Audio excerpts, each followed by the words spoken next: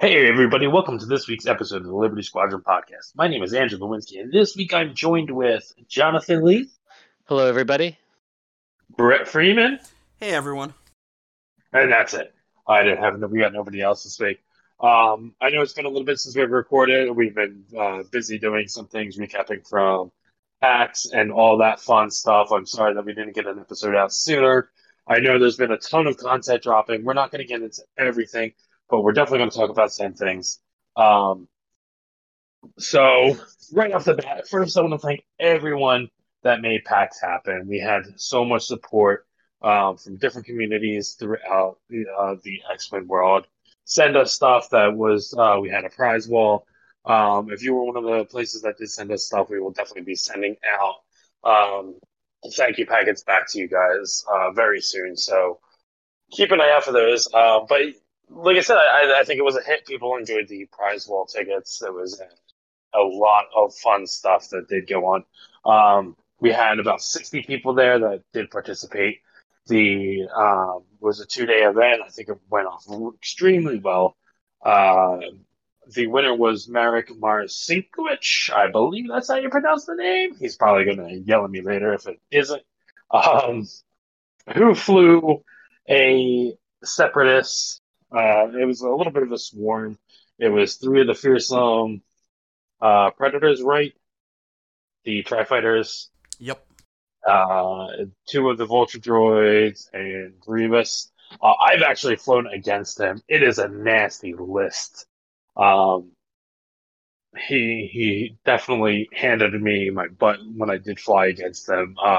In a previous tournament, he was flying the same list. Like I said, it's definitely a nasty list. And then the runner-up was Tom Traz flying five strikers, was it? Five strikers and the And Bullseye TIE Fighter. yes. Um, but like I said, otherwise, it was I think, a great success. We had a bunch of people fly in, or not fly in, but coming from different areas locally. Um, we had guys coming out from New York. We had the guys coming out from Virginia, all that stuff. Um, Brett disappointed us and, you know, got all the way to top four and then lost. So, By 1 point. right. One point. I'm still not Yeah. fully over it. Yeah. But like I said, if things keep going the way they are,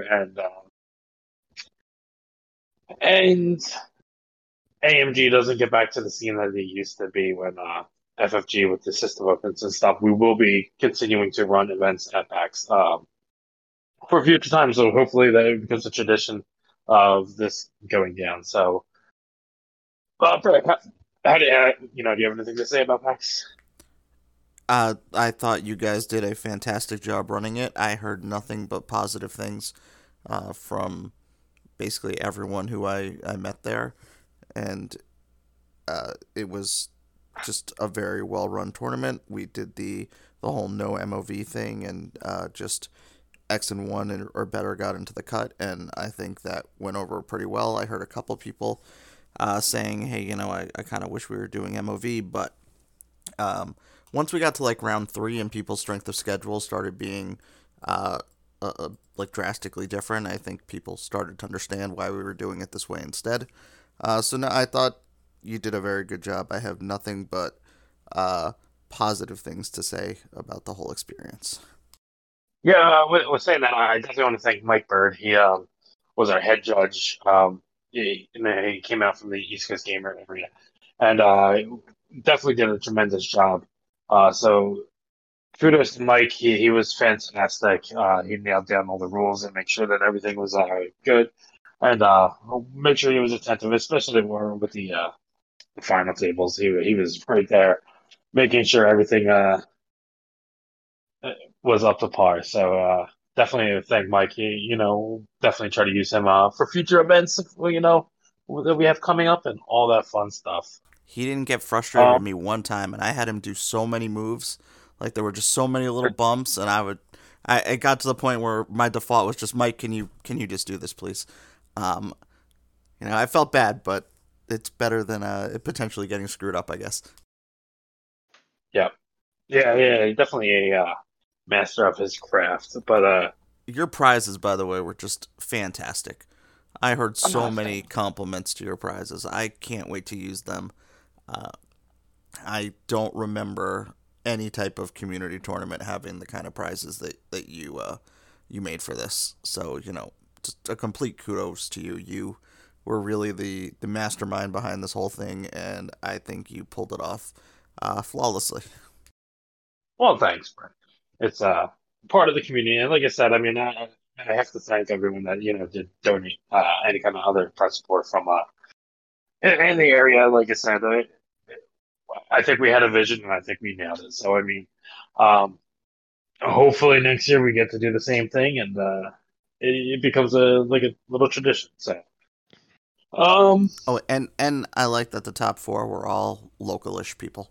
That was, I mean, we had some big names there, and I thought we all represented. yeah, definitely. That's funny because like it was like we had a little bit of a rivalry going on now, where it's like this tri-state area between Pennsylvania, Jersey, and New York. Um, I think it's really kind of forming up nicely. I know Brett's obsessed with teams in this area, and it really is an interesting aspect of this what we have in this area of X-Wing that like we're kind of like far enough from each other that we don't get to play each other all the time. But then when we do get to go to events like this, it's really cool to see like almost like the camaraderie of the different I guess like stores and organizations that we have in this like I said like basically like the tri-state area. And I mean, honestly, like all the groups just perform really well. Like the KFC guys had, I think, four people who made the cut. Like that's a pretty great showing. We had two Liberty Squadron people. There were, I think, two NYC people, two crates. Like it was a very diverse group as far as who was performing well. So that makes it even more fun. It's not just one group that's dominating everyone. Great. And we do have some extra stuff from PAX that just going back to the prize support. We have Patreons that we still need to get prize support out to. We have different supporters that we will be getting stuff out to. So anyway, back to what I was saying. No, like I said, the area is great, and we're hoping to really kind of grow some of these rivalries, and um, hopefully in the future we will get to really maybe next year we can change formats because we have new rules that we're going to be talking about coming up, and maybe next year we could be looking at packs to be something completely different than just a standard 200 point dogfight that we did this year. Um, all right, anything else you guys want to mention about packs? No, I Nope. only heard good things. I know, Jonathan, maybe next year you can join us. Yeah, next year. And oh, to promote Mike Bird, he does have a tournament coming up, doesn't he? He does Uh, on the I want to say the 29th of January, and I think there's still about 10 slots left for that tournament at East Coast Gamers, which is we've said it many times before, always a fantastic time with great prize support. So everyone should go. everyone should get. Cool. Okay. So next, like I said, we had a lot of content drop. We're not going to be going over everything. Um, it- I'm sure if you're listening to our podcast, you probably are already aware of all the stuff that is happening. We have the Gauntlet Fighter with Baby Yoda and the Mandalorian and whatever coming out very soon. We also have the Gauntlet Fighter that they've been trickling us information here and there for it. We also have the what is it, the Pride of Mandalore pack, or Yeah, it's Pride of the Fang Mandalore. Fighter. Um, been just trickling information now. So like we've got AMG is bringing us content. I'm really excited about. I think the thing I'm most excited about is the Gauntlet Fighter, the Pride of Mandalore.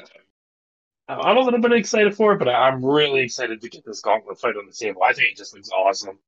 All the previews that they've been doing, all the uh, like leaks that they've been doing, it just looks like it's going to be awesome. Yeah, I think the dial is good. I think all like the fact that it is a multi-faction ship and that they're giving you all the stuff right off the bat. I think it's going to be a really good direction for the game. Now, I'm assuming this is all still a lot of under FFG's jurisdiction that they had all this planned, but I think that in my mind that this nothing is wrong about this ship at the moment. So like I notice it is ginormous. Like it's wider than the Ghost by a good margin. And it looks like and it comes on one of those epic pegs. yeah, Just looking at it's the image. just a massive model. I mean, you have and it goes up and down, which is cool. I mean, you have to have it on that epic peg, otherwise no other ship would be able to come anywhere close to it.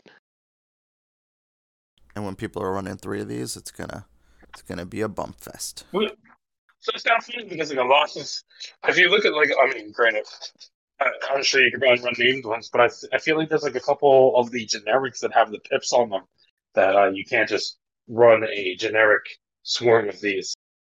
Right, I think the only generic that does not have a pip is the Scum generic. I think everything else or all the other ones we've seen so far, do have a pip. So, right, I don't think there's just going to be 3 of them being run all the time, but if you can fit 3, I'm sure someone's going to. Right, and the other thing is like just the amount of like um, cross faction crew members that are coming out with it, cross faction pilots that are coming out with it. It just looks really neat. Yeah, it seems like such a smart like decision by AMG/FFG, whoever did it, to really make sure the entire player base is going to buy, at least one of your $50 products here. That was always kind of a problem where there's a possibility that only 1 out of 7 people was going to play whatever faction it is that you're releasing something, and now they really solved that problem. It seems like. So, Right, and I'm curious to see how this is going to influence maybe like future packs. That we have 2 things coming out now. I mean, it looks like the Razor Crest is going to be Scum only, but it looks like there's also upgrade cards that are going to be cross faction in there. But yeah, we know the child at least is cross faction. right.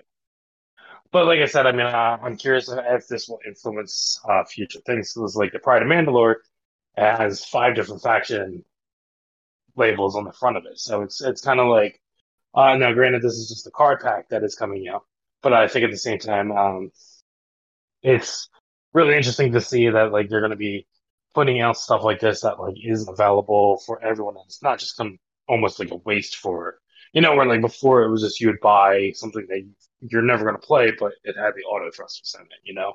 Um, it'll be interesting to see if this really does influence for future packs. Yep, and I certainly hope it does. I always thought like that having a multi-faction ship. I mean, it's neat. I remember what was it? What was the Skurg back in first edition Sure. when they just put in like Rebel Captain Nim, just made it. Yeah.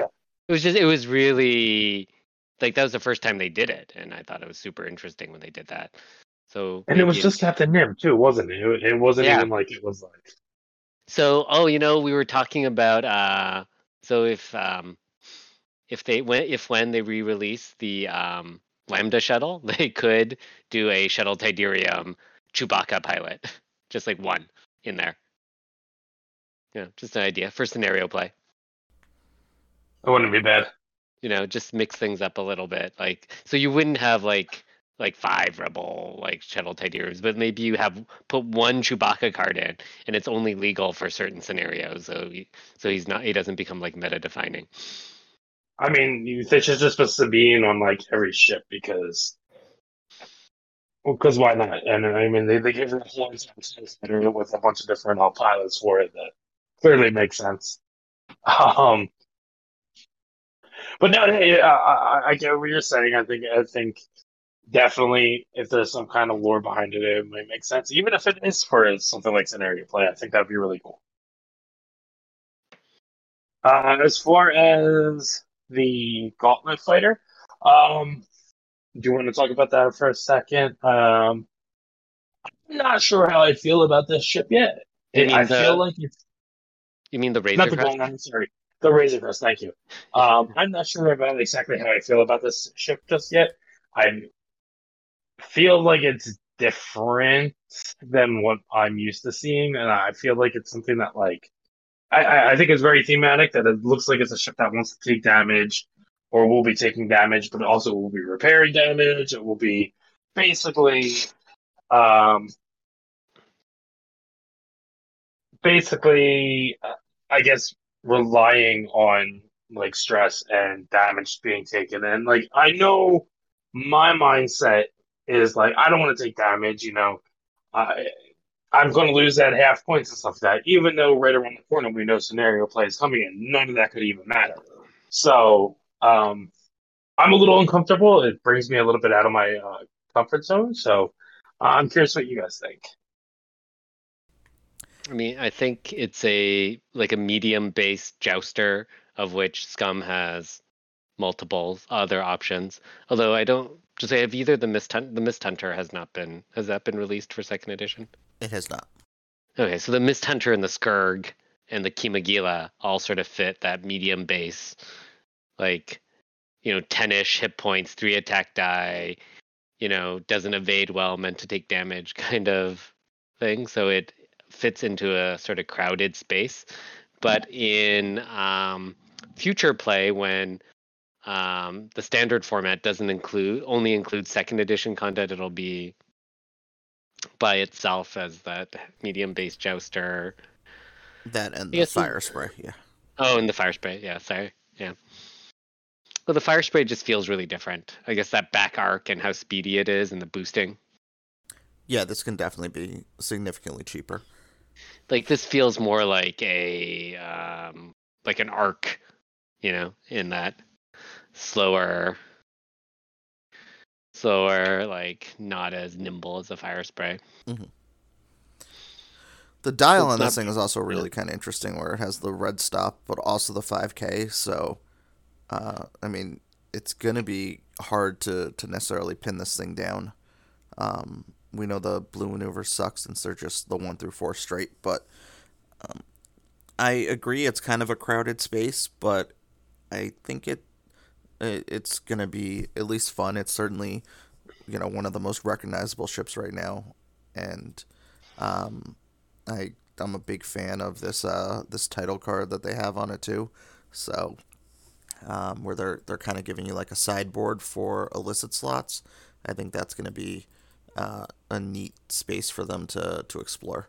So I think it looks fine. I'm not super excited about it, and I just think it's so outclassed by like the excitement we all have for the Gauntlet Fighter that uh, it's a little sad that it's getting overshadowed so much. Well, I mean, I think it's crowded, but we know the black box format's coming, so it's kind of like it's might not be that crowded at the moment. I mean, we're talking the Kimagila's not reprinted, the Scourg's not reprinted. So like it might have a nice space coming into the standard format at least. It might, but like, how Um, cheap can it really be? Like the generic fire spray is already down to 62, and like I don't know. I can't think of any reason why I would take this over the fire spray. that's true. I mean, I mean, I think price wise, it'd be more comparable to like a Mist Hunter. I don't even know how much those are now. so So like it's 41 fine. for the generic. So yeah, Uh, if it's 20 points cheaper, then I totally agree. I think it's got its own space there. But with Right. that And two I mean, agility is should be worth a decent amount. Sorry, Andrew. Right, no, you're right. I mean, like, I think it might sit like as a different. I mean, I'm assuming this is going to have two crew slots. I could be wrong about that. So, like, that would be interesting to see if it has like two crew slots as a media base. Um, that could open up a whole, I think, thing of possibilities too. Um, but yeah, what's sitting behind the two green dice, I also think it's. I think no matter what, it's going to have playability. I mean, based just off of the pilots, I think. Um, Granted, now, like you said, I mean, like the generics, it might not replace them as far as the unless there's a huge points difference. But I think at the same time, it's still going to have some kind of definite playability in it. Mhm. And going back to circling back to what you were saying about the uh the illicit sideboard with the title. I definitely like that too. I mean, like that's something that AMG has hinted before that the sideboard is something that they were like definitely testing. Where I also think this is really kind of cool because then like you can just have all your illicits out and you can look at your opponent's list, and then during setup you can be like, okay, well this round I know I'm not gonna need contraband. I'd rather take something else. Like I might want to take I don't even know what you would take over, like overtuned modulators or Rig cargo. something else. Yeah, like rig cargo, like something along those lines. Like I think it's a really neat aspect. And does it bypass the points value of it? Yeah, so it seems Yeah, like it's free. I mean, yeah, that sounds really awesome. Especially, I imagine it's also going to have its own illicit slot. I imagine. Sure. I could be wrong, but then it'd just be neat to really surprise your opponent because you reveal it that system phase of that round to be like, surprise, I have Dead Man Switch or like, Right. and then like you could, or it's always in their head that maybe you have this or maybe you have that, you know, Well, I think you uh do you reveal what card you're putting in on during the system phase. okay. So you pick a turn, right? I assume like you pick a system phase. That's what I would think too. I thought it was okay. I thought it was during setup you had to pick what card it Oh, you was. pick what card during setup, but Uh you don't but reveal you don't until a right, given okay. system I wasn't phase. sure if you had to reveal or show them what card you're putting, but I guess that makes sense. Yeah, so then they spend the whole game wondering what's under there. Like if you have like a I don't know like a feedback array or something like I think that I'm not gonna lie, that would be like the card to go to. Like this feedback array, and you're just gonna be you might need it that one time that you're bumping, and I see too. yeah I think the mind games could be fun. Definitely. I will say, not to talk too much about them, I do think the crew options are kind of mostly disappointing in this pack, though. At least the ones we've seen so far. I'm hoping there's maybe something that they have not shown us yet because I'm not particularly impressed with any of these. I don't know if you guys Yeah, I mean, disagree. I think that's kind of what I was kind of like alluding to a little bit. Is that like it almost feels like a little bit out of my comfort zone that I'm not like I don't see anything that I really like, and like I'm seeing things that I'm kind of like I don't ever know if I would actually do this or like if I'd ever want to do this. But then, like I said, I think at the same time, um, the game could drastically change in like a couple weeks when like we do see scenarios and I'm like, oh, this is really good on this. Yeah, it is definitely possible. I mean, well, a couple of them always seem like Chewbacca-esque, where you just like repair this card, but blah blah blah blah blah. Like I said, it feels like it's a card, like a ship that is going to be taking damage, and it's going to thrive when it's taking damage, and that just feels unnatural to me. Um, but that's just my take on it. Any other things you guys want to talk about new content coming out before we probably argue of what we think about rules? How many are you buying? How many Gauntlet fighters are you buying, Andrew? I think at least two. Two. I'm gonna start at two. Yeah, I'm getting two as well. Like, I feel like I need to have one painted, so then I need at least two. So if I paint one in Rebel colors, then I need another one that's non-Rebel colored. So I mean, I'm not gonna lie. I'm also really excited about running Rebel Fang Fighters. yeah, I need to get. I need one painted. So, yeah, I'm excited for Rebel Fang Fighters, and I think I'm not sure. I haven't looked to see how many cards come in each of those packs, but if I need to buy two of those packs just to run a bunch of Rebel Fang Fighters, Well, that. isn't Fen the only Rebel Fang fighter? Oh, I thought they had a Yeah, generic Fang I think Fighter. they have a generic that we think is going to be 2 pips. Okay, Oh, but really? even still, Oh my goodness! I love Fang fighters and I love Rebels. You just made my day. You have to get back So, your missing fangs and get them repainted now. Well, I am missing like 4 fangs, but I do have like 7. Like here, I own like other than I think TIE fighters are the only ship I own more of than Fang fighters. So, and we are actually wrong. There are 3 unique pilots and then a generic Rebel Fang. So there's going to be plenty of Rebel Fang options for you. Where? All right, where do you see that? I On don't see the it. back of the Pride of Mandalore box. Oh, you that is so just made exciting. Jonathan's day. You did. And it comes with a 5 ship Right. dials, so it actually would make sense, yeah, for the Rebel Fang fighter to potentially have a 2 pip on there. And then you have the dials for, I guess, all 5 options there. I don't know. Sounds fun. I mean, I've always been a Rebel player. This is probably what's going to really get me out. It's really kind of funny because I'm not a fan of the Mandalorian or Royal Guard. These scum Fang Fighters in there. Yeah, it just kind of like seems weird, right? Like, I don't understand it. Why is Yeah, it it's existing? they probably just needed a new. They needed a something. I don't know. Yeah. But like I said, I think that's what I'm most excited about is getting those Rebel Fang Fighters on the table. I think there might be some really cool combinations that come with that into the Rebel, and it's funny because like that alone could really change up the Rebel faction a lot, especially if they go with the Gauntlet Fighter eventually coming into the Rebel faction too. It's been so long since they've really kind of had anything new. It'll be interesting to see that. Yeah, they, except for that whole Phoenix Cell pack that changed the game for a while. I mean, it wasn't new ships though. That's true. Yes. Yeah, Rebels haven't had a new ship since the Sheathipede. Right, and I mean, like, granted, like the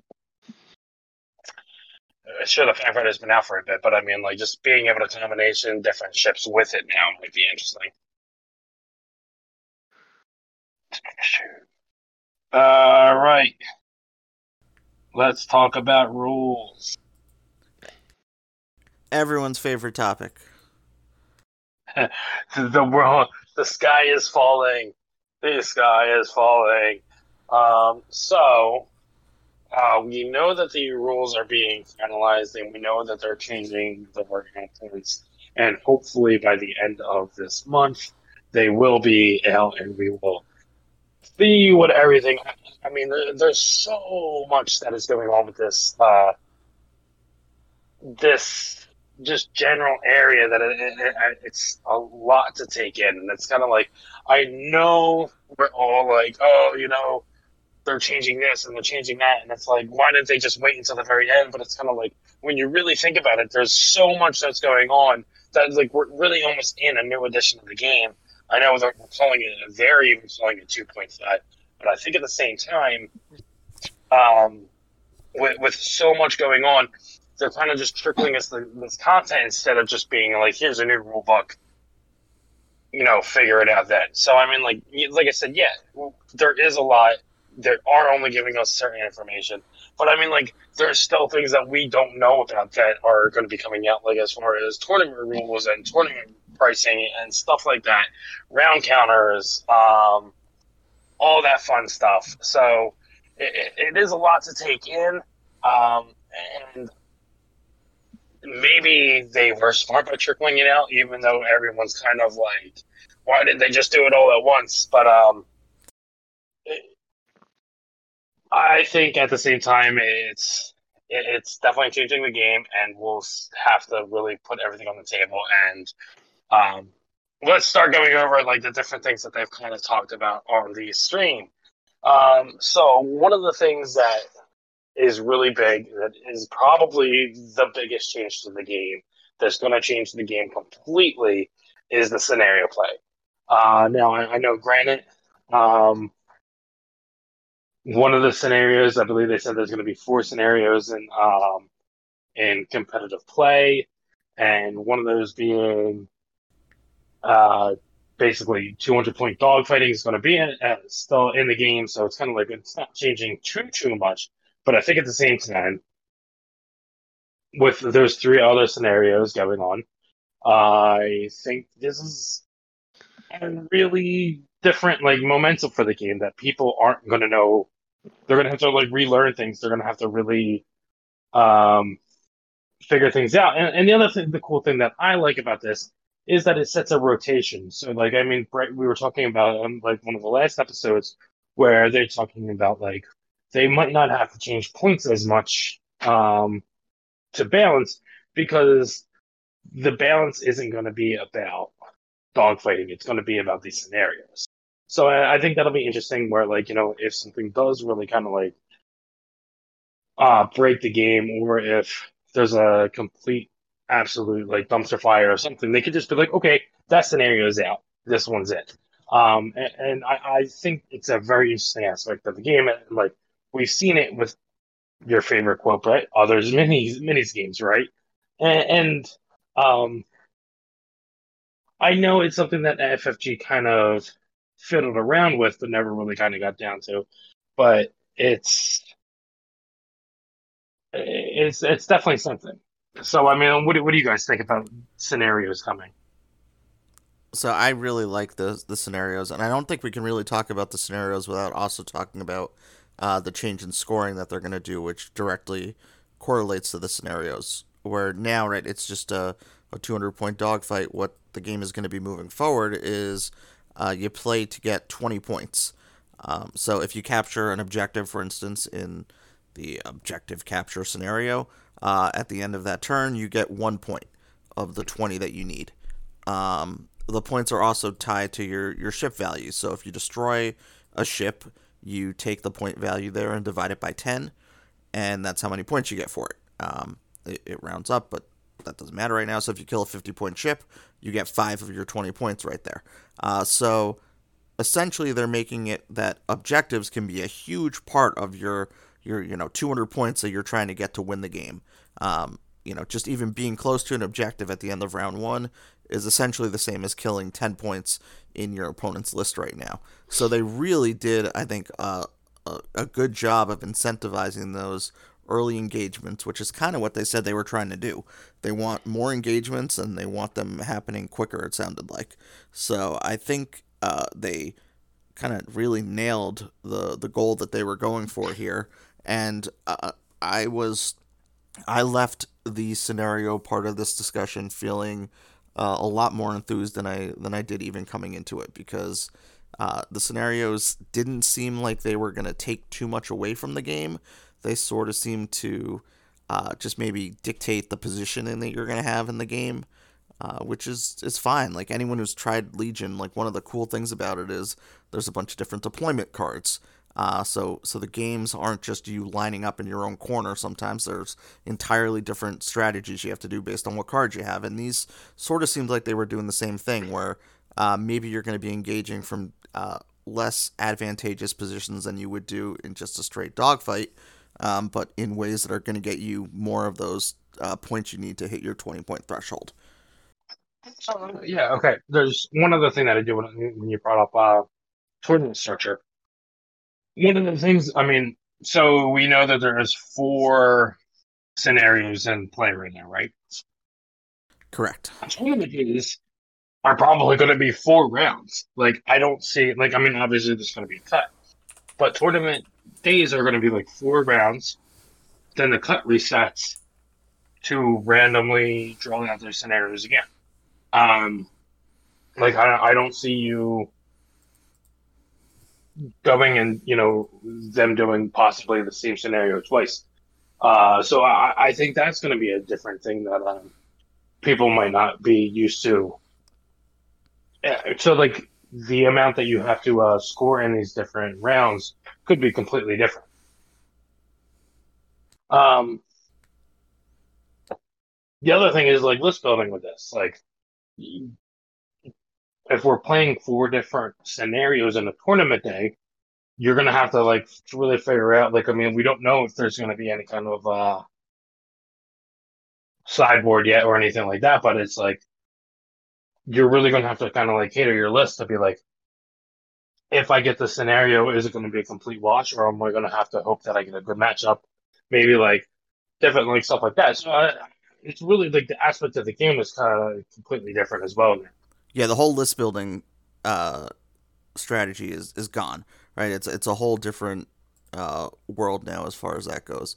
And you're gonna have to be in that situation where, am I gonna take a list that has an okay shot at winning all 4 of the scenarios, or maybe one that has a really good chance of winning, 2 to 3 of them, and then I'm gonna perhaps punt on the fourth one or hope for a good matchup. It's gonna be kind of a fine balancing act that we're all gonna have to learn how to do.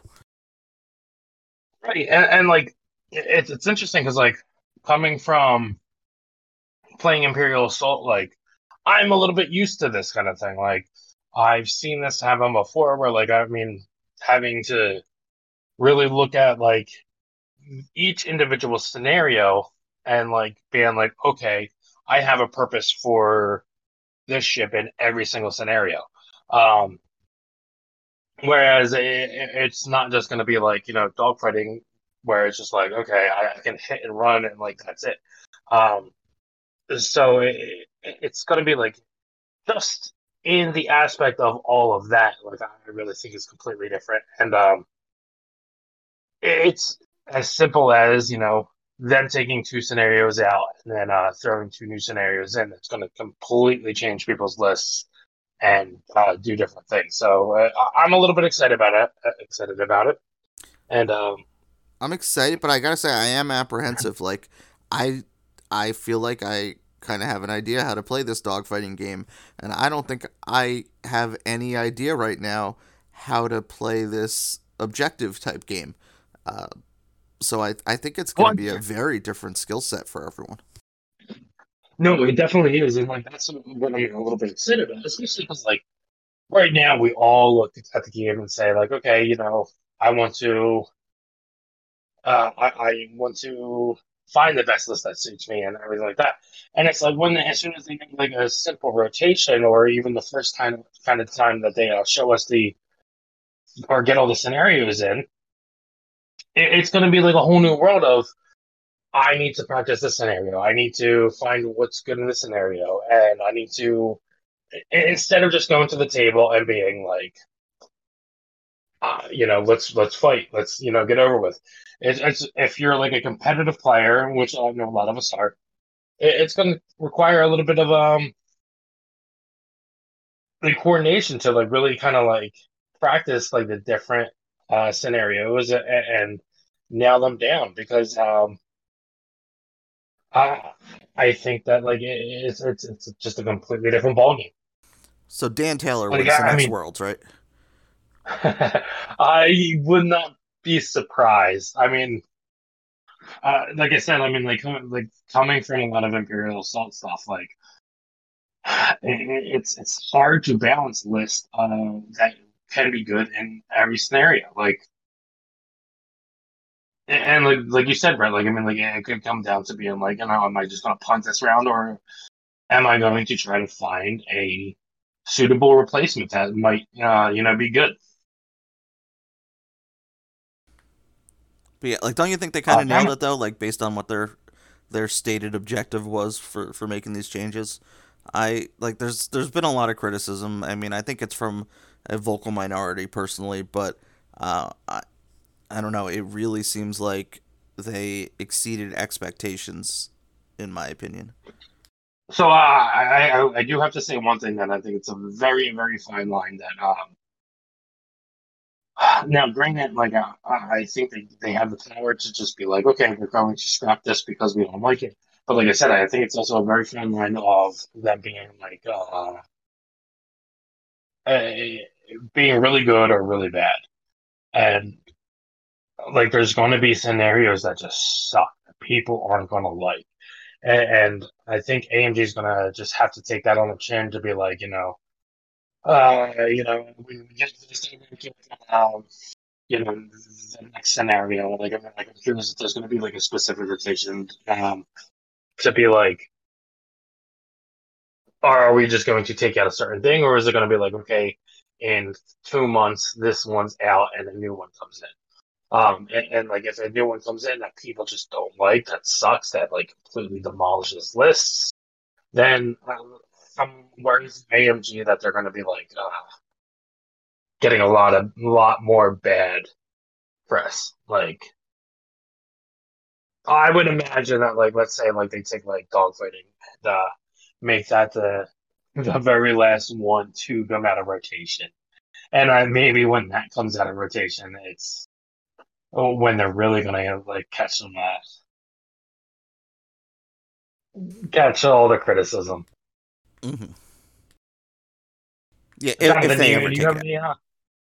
any if they ever take it out? But I would imagine it's might flirt with it. How do you feel about scenarios, Jonathan? I think it sounds good. We've been playing 206 for a long time, so it's nice to change things up. I think that all the previous scenarios, like all the things that have been included in like expansions and stuff, never really took hold, and even that like that box, that little, I forget what it was called. There's that set that had some scenarios in it. Aces High. Other than Aces High, nothing like took hold, and I think making it part of organized play is what's required to get it to really click. No, so I'm a fan. I think it'll be good. Cool. All right. Anything else about scenarios before? Sounds like we all agree. All right, Brett. Let's talk about obstacles. Oh man, they changed everything with obstacles. They rightly recognize that once you get experience with the game, you realize that oftentimes the correct strategy is to just completely ignore the obstacles because the downside to them are pretty minor as opposed to the positional advantage you get. So they're just, beefing them all up, giving them all steroids, and making the obstacles extremely scary now. So I think we just need to talk about what the three different ones are going to do.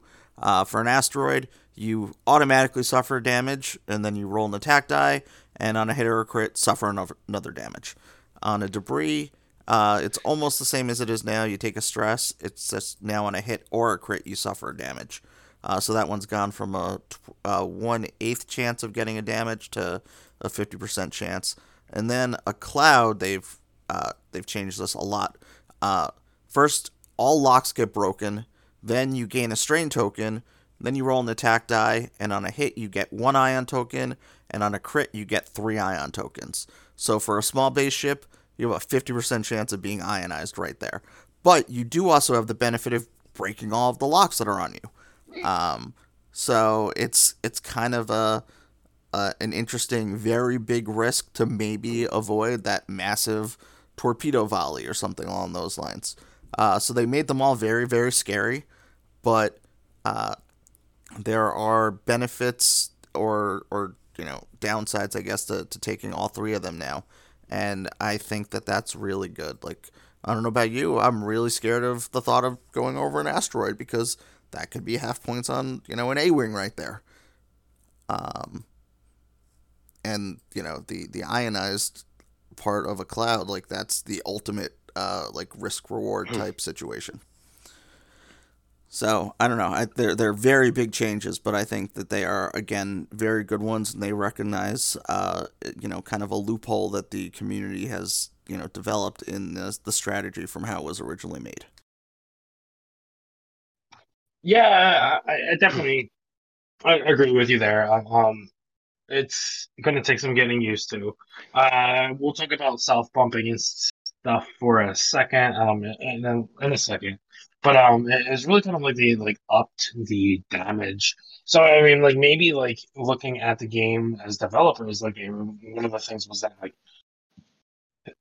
even though like probably senior players probably were barely ever hitting rocks or anything like that, but like when you do hit it, like it's more of a damage race, and like they're looking for ways to increase damage on the board. So it is interesting to see that them do it. I'm not opposed to it. Like I said, I think I'm just gonna have to relearn everything, and Mm-hmm. I know as soon as when I'm playing again, I'm gonna be like, oh, what does this thing do again? I'm like, oh, crap, there goes the show. But it might change definitely some things that like before I'd just be like, okay, whatever, I'm going over this debris can, I don't care. Now it's gonna make me double guess it. So Uh, yeah, I mean, I can't complain about it. Yeah. and there's I guess two extra points I should have made. First is that now no ship can attack while on an asteroid, debris, or gas cloud. Um, and if they are over it, they skip their perform action step. But if they've moved all the way through the obstacle but are no longer currently on it, then they can take an action as long as they're not stressed. So for the asteroid, for instance, you can just fly through that thing and still get an action potentially. Where now that's not currently a thing, and you also can't just sit on a debris cloud and shoot someone. Again, they've taken that away. So a lot of changes made. Sorry, go ahead, Jonathan. I know I cut you off.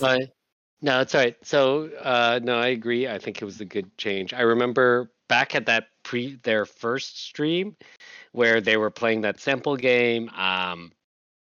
One of the developers had flown through a rock and then took an action and then made a reference for it to be like the new rule, and I remember not liking that. The idea that you could still have an action after flying across a rock, but I think they made the debris and asteroids and clouds punitive enough that I don't mind that you can focus after flying through an asteroid, because they are quite punitive now, and I like it. I think it's too easy before. I think some of like the things that we do in second edition, I don't know, still not a huge fan of, but but I think this is a step in the right direction. So I do like it, that it makes you really wary of rocks and such. Do you know, Brett, did they talk about if you fly over a debris, can you still do an action? I Nope. mean, when does that stress come? No, Did they say, so or no? yeah, it would be the same timing window. So you would not be able to do the action if you do a debris cloud. Hmm. Right, because otherwise Okay. that would just be I think the clear go-to, because it seems less punitive, or compared to the other ones at least. Yeah, and then I imagine anything that lets you ignore clouds and ignore debris will be great, or obstacles like dash or whoever. And Rebel Han not too concerned about the gas cloud change, so kind of okay with that. Yeah, I mean, I think it's fine. Like I said, I'm just gonna have to relearn everything just on what it does, and then I'm not opposed to it.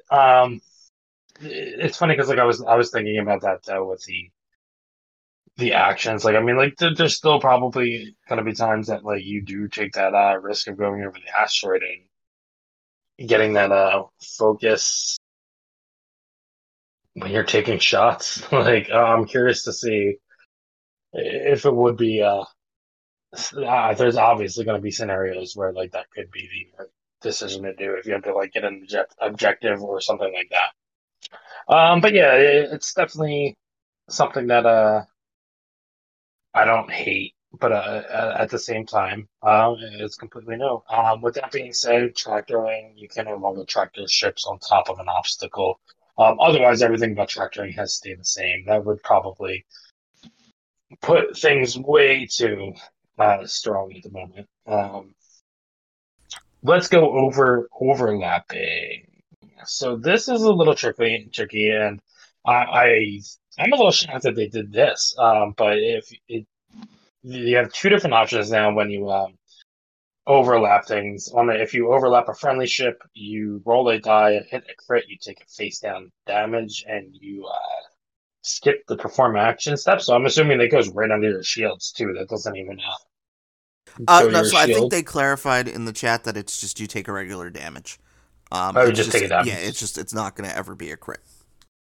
So yeah, and then if you bump into an enemy ship, if you are not stressed, you may perform the focus or calculator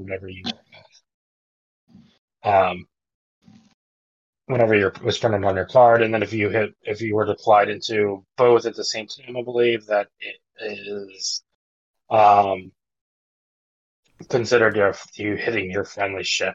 And then this is the one thing that I think is a little bit tricky about this. That is, it only checks the last ship you'd hit at the end of the template, not who you technically collide into. So, like, I imagine, say, like, this is something that, like, I'm curious if this is like something that could be taken advantage of. If, like, let's say you are moving first, and directly in front of you there is one of your own ships, and at the end you dial in a two, and at the end of the two straight is an enemy ship. So you technically bump your own ship, but your end of your template would collide into the enemy ship. Would that count as colliding into the enemy ship or your own ship? Well, if you said the end of the template is over the enemy ship, so it'd be the enemy ship, right? Right. So I mean, Yeah. I guess, yeah. So then you would be able to roll the dice if you're to see if you can focus or calculate, right? Like that's how I'm interpreting it. Well, you don't I even think, need to roll the dice, right? Like Oh, right, you yeah, right. can You just just yeah. do it. Now, and I do think you need to add that it's you gain a stress after doing that, so it's essentially like a red focus or calculate action, which makes it a lot more consequential. I mean, like, you still don't want to, like, you taking that stress, especially in a head-on scenario, that means you can't turn around next turn, right? Exactly. Where, like, your opponent could if they're not stressed. So it puts them at a big advantage. So still, I mean, I see why they do it, because you can imagine a scenario where you fly in like a like a gauntlet fighter, and you fly it right in front of your opponent's list, and you make the opponent's entire list like traffic jam against each other, and you could like inflict damage on like all their ships if they like bumped in the right way. Like, say you flew in front of like a group of strikers or a tie swarm, and then they all like slam into each other. You could like inflict damage all over the place. But like, it means that if you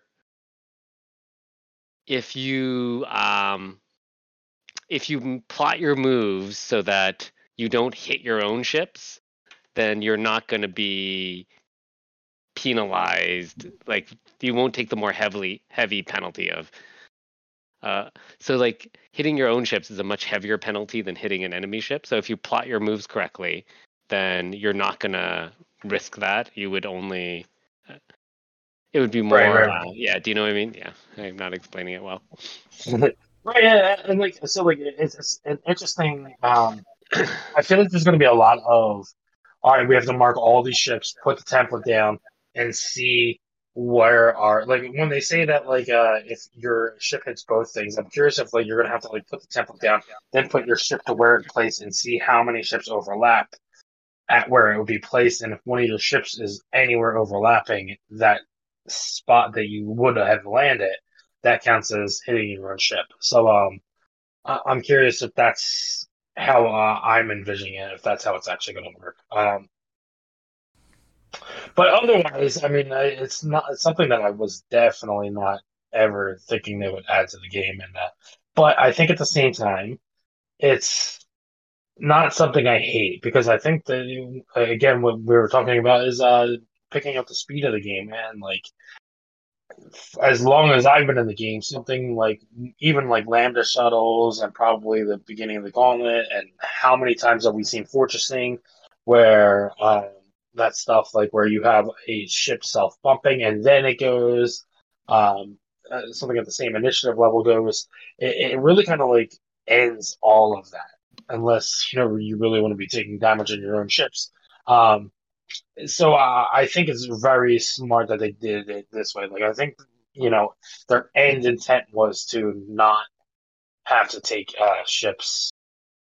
Um, making mistakes and stuff like that, where like your enemy bumps you and you're in this big traffic jam, and um, obviously I don't think they were intending all that, but I think their intention was that they wanted to end that self bumping and all that fun stuff.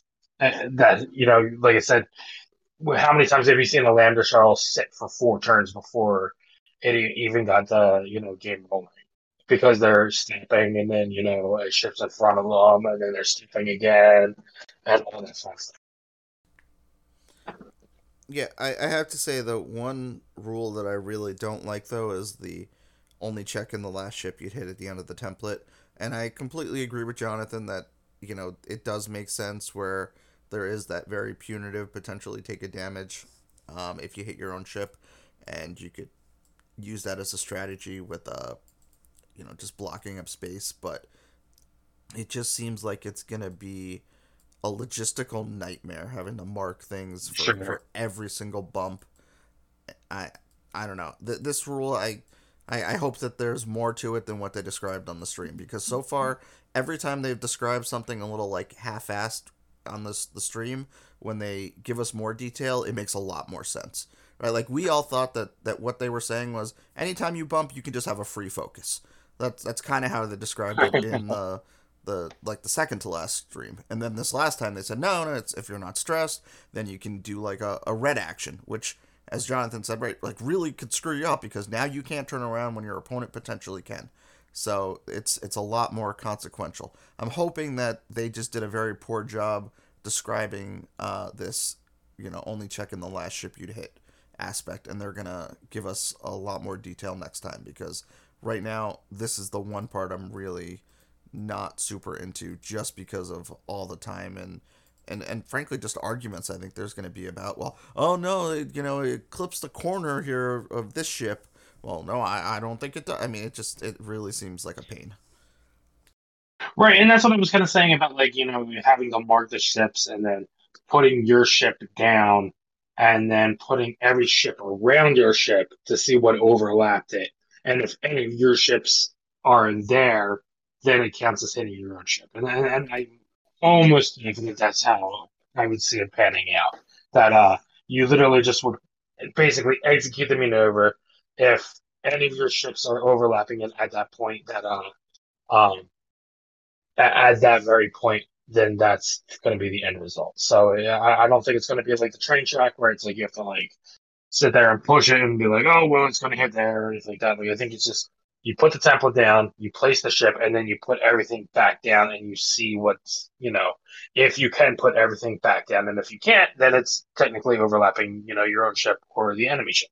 And like I said, I'd be confident to say that's what I'm anticipating at least. Yeah, and that I think would be fine. Like I said, I feel like they didn't describe it in Sure. The type of detail that X-Wing players require. Right. So again, something that's completely new to the game, and we'll see how it pans out, especially with scenario play. I mean, it could be another big thing where like people will say, with scenarios might be trying to camp an objective, and it might come into it might come in handy that like you do pump a self. Like, what if you have like a low level VCX that can afford to self bump, but it's going to sit on an objective for the next 2 turns? Like, maybe it's not a bad thing. Um, so we'll see. We'll see how it actually like pans out. Oh man, is the VCX the she the P got reprinted, right? Yeah, and the VCX is reprinted. Yeah. But is the attack shuttle technically black box? Nope. No. Okay, so let's move on. Uh, and we can close out right after that. So, real quick, formats, and when we say black box, anything that's in standard format now will be anything that's been reprinted for second edition and extended as the whole entire list. We know there's a banned list coming out with Intimidation being on it, and I'm sure we'll get that when we get points and everything on it.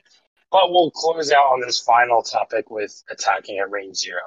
And, okay, so just recapping what it is, you can attack at range 0. However, if you are attacking a ship at range 0, the attacker cannot modify any of the dice. The defending can still modify their dice. You get no range bonus, so it's basically just you roll your printed dice and that's it. I'm not sure how I feel about this yet. Brett, I will say one thing that I was watching one of your games and it was kind of like, you didn't have a shot because everything was out of arc and you were bumping a ship in front of you, and it was kind of like, it did slow down in the game, I guess, a little bit because, there wasn't anything there, but I mean, like, at the same time, a bump didn't happen or a bump happened and, like, the defender wouldn't have any kind of way to modify their dice to begin with, so it's kind of like just red dice versus green dice. And we know red dice usually wins in that case. So it's like, yeah, I know they like, well, if you have other shots, you should probably take them. But I think at the same time, scenarios like that are going to happen where, like, you're not going to have a shot except for that single one. And I think the attacker usually wins in that. Yeah, so even just like 3 naked dice versus 3 defense dice and a focus, and you're still averaging like 0.3 hits. Right, so that's 0.3 damage that you would not have otherwise been able to get. And when you drop that down to 2 defense dice, which is probably more common, now you're above half a damage. So yes, I agree. These attacks are not going to be hitting for massive amounts probably, but these little damages there's can gonna be add times, up. Right? There's gonna be times like when you just natty 3 hits, and it's gonna be like, okay. And then you blank out like, I mean, I get what they were trying to do, but I think at the same time, I think they were underestimating some of it. Yeah, right. Those natty 3 crits that go into a fuel leak or a hull breach, a fuel leak, and a direct hit are going to be really rough. Well, yeah, like, I mean, like, I know people are like, mathematizing and being like, well, the odds are against you, but it's definitely speeding up the game, and maybe that's okay. And because they did say that they were getting rid of half points in everything except for the dogfighting scenario, right? So also those, like little damages that sneak through are not quite as harmful because you don't need to worry about that half point threshold. But yeah, I mean, I feel like they did it in a fine way. I'm glad that they made it so you can't modify dice. Like, I do understand that this is really nothing that you want to do. It's essentially an unmodded range 2 shot, which we all know is not really the best shot you can have. But have you seen my red dice? I have. So yeah, I don't know. I don't love it, but I don't hate it. It's just it's like it's fine, whatever. It's a rule, I guess. Yeah. I'm on the fence. Like, I'm gonna live with it. I'm gonna play with it, but I think it's something we could have done without. That's my hot take. Yep, makes sense to me. I think they just really didn't like that it was a found mechanic of, damage mitigation, the whole bumping thing. Right, and I think they basically said that if you have any kind of way of attacking at range 0, you still get your attack bonus, the range bonus, and you can modify your dice. Like, am I making that up? No, you're right. So, like Arvel, for instance, I think they were talking specifically about Arvel. Like, he'll be treated as attacking at range 1, and he'll be able to modify his dice, even though he's actually at range 0. Right. So, I mean, there's that, and everything's fine. Yeah, like if those are like our worst rules, like I'm kind of okay with it. It's different, it's new, but it's still probably X-wing. It's X-wing. All right. I think that's going to do it. Any other final comments? Cool. Nothing All for right. me. No. I want to thank everyone that came out to PAX. Thank you so, so much. I think it was a great success. I hope you guys had a blast. And like I said, maybe next year we will try a different format, or maybe do the same format. Who knows? But thank you so much for coming out. It was a blast. And on that note, we do have some more stuff in the works. Just stay tuned. Like I said, I think we're probably going to wait until the rules are finalized and come out before we release a new episode. So just hang tight and we'll be in the talks. But again, thank you for listening and have a great night.